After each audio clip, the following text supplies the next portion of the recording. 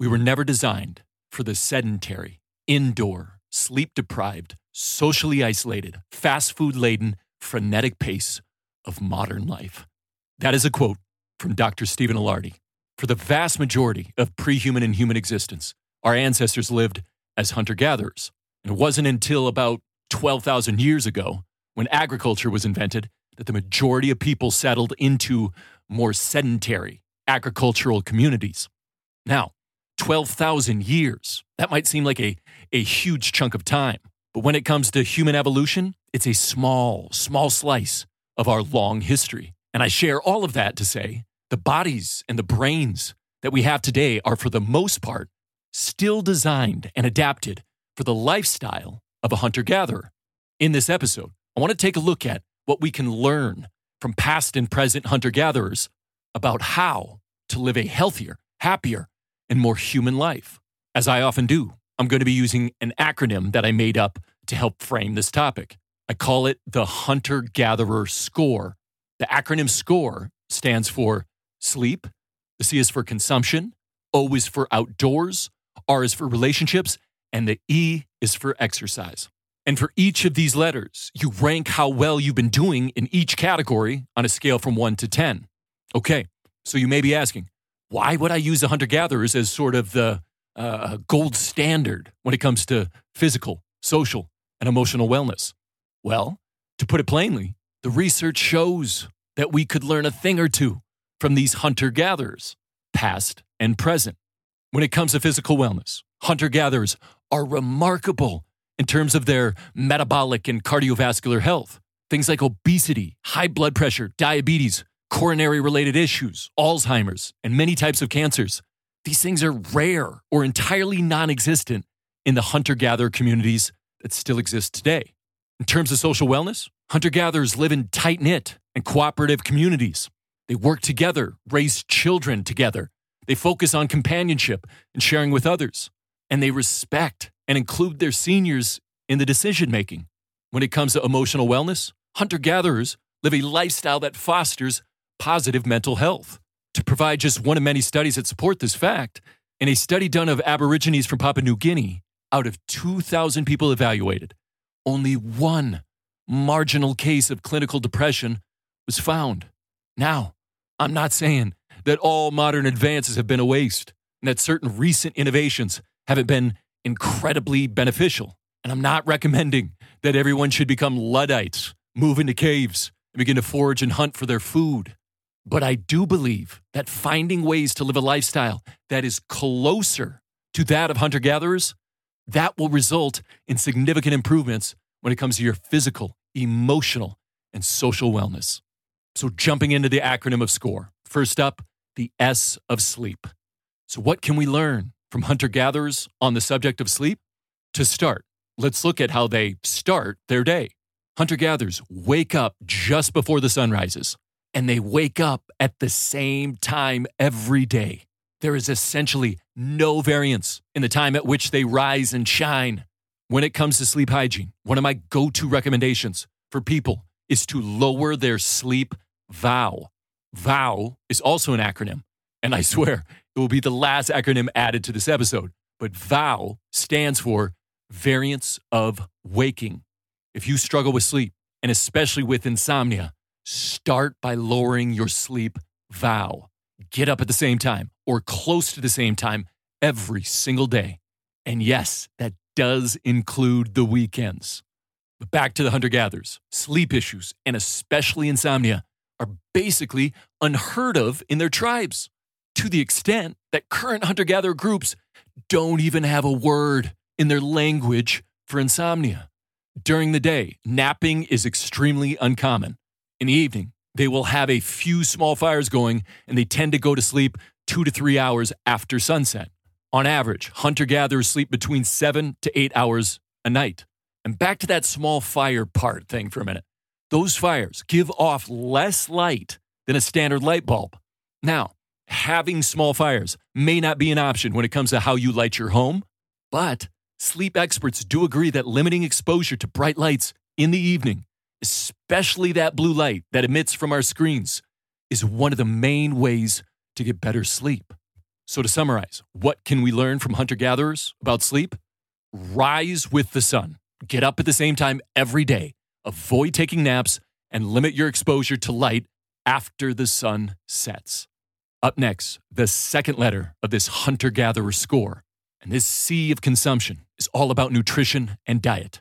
A recent study of modern and ancient hunter-gatherer tribes showed that there is not just one optimal or perfect diet for humans. But even though different groups had different diets due to where they lived, in general, our ancestors' diets included a wide variety of fruits, vegetables, nuts, berries, seeds, and some lean protein from animal meat. By and large, hunter-gatherer diets are rich in fiber and protein and low in saturated fats and simple sugars. As a few sayings go, if it came from a plant, eat it. If it was made in a plant, don't. And eat less from a box and more from the earth. Next up in score, the O of the outdoors. And you may have guessed it, but yeah, hunter-gatherers tend to spend quite a bit of time in the great outdoors. But there's more to it than just that. As I shared earlier, hunter-gatherers get up before the sun does. And once they're up, they usually get the majority of their light exposure in the morning, between 8 or 9 a.m. When the sun gets higher in the sky, so does the sun's intensity and the heat. This is typically when they will seek out some shade. And this morning light exposure is worth mentioning because scientists believe these AM rays are important for our well-being. Studies have shown that morning light is significantly better than afternoon or evening light when it comes to reducing depressive symptoms. And early morning light exposure is one of the most effective treatments for seasonal affective disorder. Being outside keeps our vitamin D levels where they need to be. Vitamin D plays a significant role in our overall health. But a recent study showed that 42% of Americans are vitamin D deficient. So many of us spend the vast majority of our days inside, literally walled off from, separated from nature. These boxes of differing sizes, they're lit with artificial and low-intensity light. Most indoor lighting environments have less than 10% of the light intensity of what the outdoors will provide on a sunny day. Studies done by environmental psychologists have shown just how detrimental this indoor existence can be. Spending too much time inside and not enough time in nature can cause impairments in our attention and cognition. It causes disruptions in our mood and in our sleep. We need to get outside more, spend more time in nature. We need to touch the grass, as the kids say. Roger Walsh said it well when he said, "Nature heals and calms, removes mental trivia, and reminds one of what really matters." The next letter of this hunter-gatherer score is the R of relationships. For this one, ask yourself, am I spending time, enough time, with good and supportive people in person?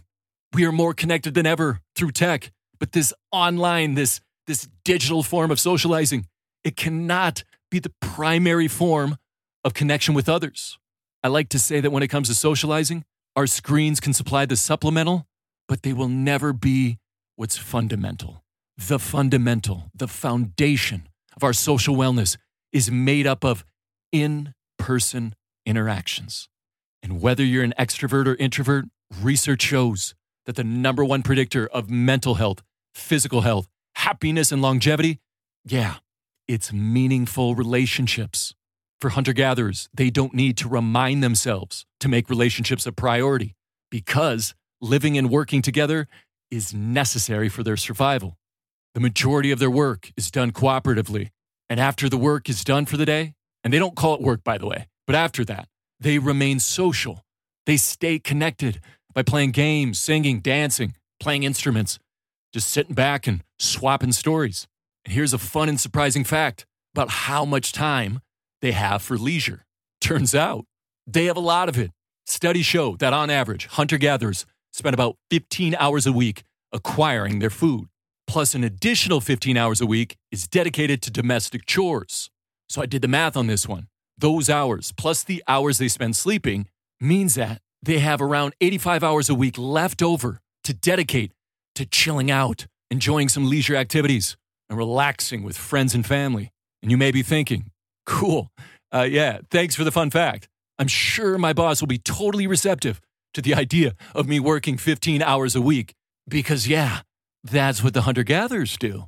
So yes, while this isn't an option for most people, I do believe that small efforts to spend less time working and more time with friends and family, I can pay huge dividends when it comes to our overall well-being. And finally, the E of exercise. Hunter-gatherers wouldn't describe their movement as exercise, but hey, the word score doesn't include an M for movement.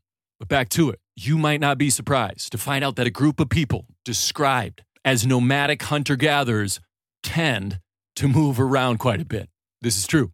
They typically get in around 15,000 steps a day, which is about 7 miles. But it isn't just about the distance they cover. The hunter-gatherer lifestyle gives us a few clues about the best ways we can approach exercise in our own lives. Their lifestyle includes varying types of physical activity. They might have several days made up of light to moderate physical activity, but after a few days of that, the hunt might be on. So they would occasionally have days that required their movement to become intense and strenuous for brief periods of time. Additionally, they keep their muscles strong by carrying supplies, hauling the prize of a successful hunt, or constructing temporary structures. Their physical activity, it was done outside, with others, and they spent quite a bit of time moving while playing games and dancing. So what can we learn from our hunter-gatherer ancestors when it comes to exercise? Well, let's keep our bodies moving every single day with some form of low to moderate intensity exercise. Combine that with some brief but high intensity exercise a few times a week, and top that all off with a few weekly resistant training workouts to keep those muscles guessing. And see if you can do some of those things in an outdoor environment with other people. In general, let's get up and move. Let's play a bit more, dance a whole lot more. So there you have it, the hunter-gatherer score approach to well-being. While us humans have made many important and invaluable advances over the last 12,000 years or so, change doesn't always mean progress. To close, I hope you can agree that we can learn a thing or two from our hunter-gatherer ancestors when it comes to being healthier, happier, more balanced, and connected.